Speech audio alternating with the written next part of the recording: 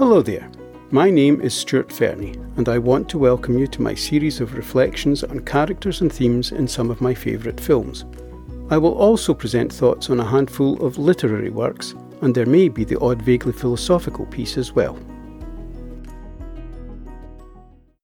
On this occasion, I will be discussing characters and themes in Clint Eastwood's western, The Outlaw Josey Wales. The Outlaw Josey Wales is something of a revisionist western in two parts. The first part is a grim and realistic representation of war and its horrifying, painful and unjust consequences. Josey Wales is a simple farmer going about his business when his wife and child are brutally violated and murdered, and his property is destroyed by an unruly group of Unionist soldiers known as Redlegs, under the command of a Captain Terrell. Josey survives the attack and joins a group of rebel soldiers who have presumably suffered similar fates and who seek to avenge themselves, leading to further violence, death and destruction.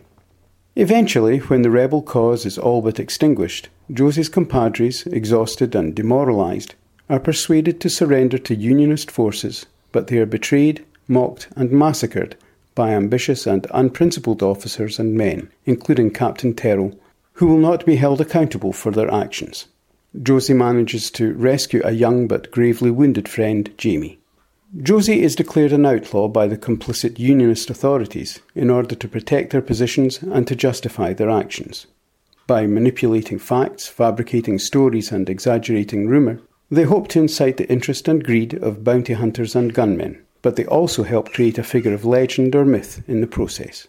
After a series of adventures in which our two heroes outwit their pursuers, imply criticism of merchants whose sole objective is to make profit from both sides of the conflict, and kill a couple of bounty hunters who reduce everything to the financial value of their prey, young Jamie dies and Josey heads for Texas in the full knowledge he will be pursued and he will have no recourse to reason, justice or honour. Under the auspices of war, terrible crimes may be committed. One of the central and recurring themes of the film is that those who do not respect rules of engagement or common human decency on or off the battlefield cannot hide behind the uniform, cause or legitimacy of their faction. Atrocities carry personal responsibility and guilt, and may incur personal enmity and a desire for retribution. War cannot be viewed as giving free rein.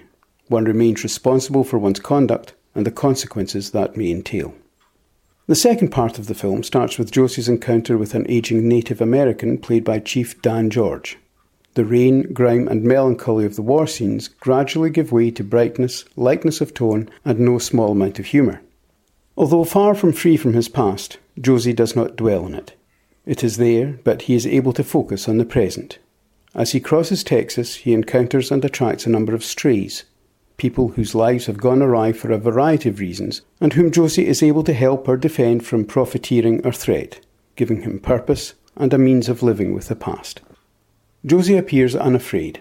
He is willing to face and accept death as a consequence of his actions, and he will not shrink from defending those under threat. He has no fear of or automatic respect for those who claim authority. He has seen that policies, positions and laws are all man-made, and may be self-serving or open to interpretation, abuse or corruption. He is ready and willing to defend himself and others if such is the case. The group he gathers round him is disparate and diverse, long before this recent trend in Hollywood.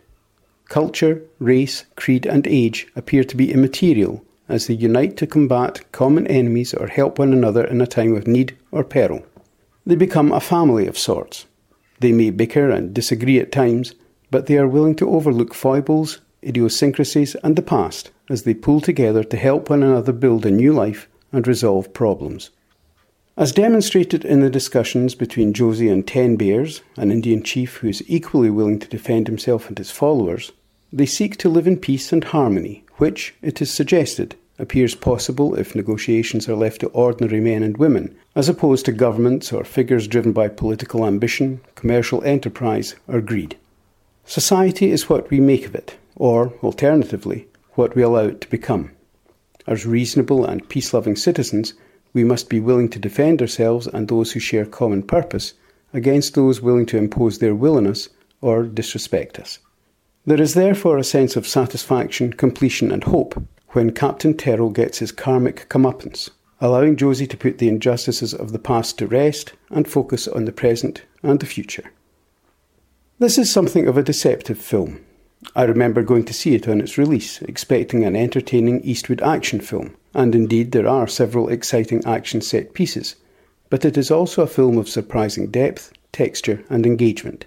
Clint Eastwood clearly wanted to depict the horrors of war and the shattering lasting effects it has on individuals, but he balances this with an accessible tale of stoicism, hope, positivity and society in the face of opposition and difficulty, man-made or natural. This is undoubtedly a highlight in his directing career.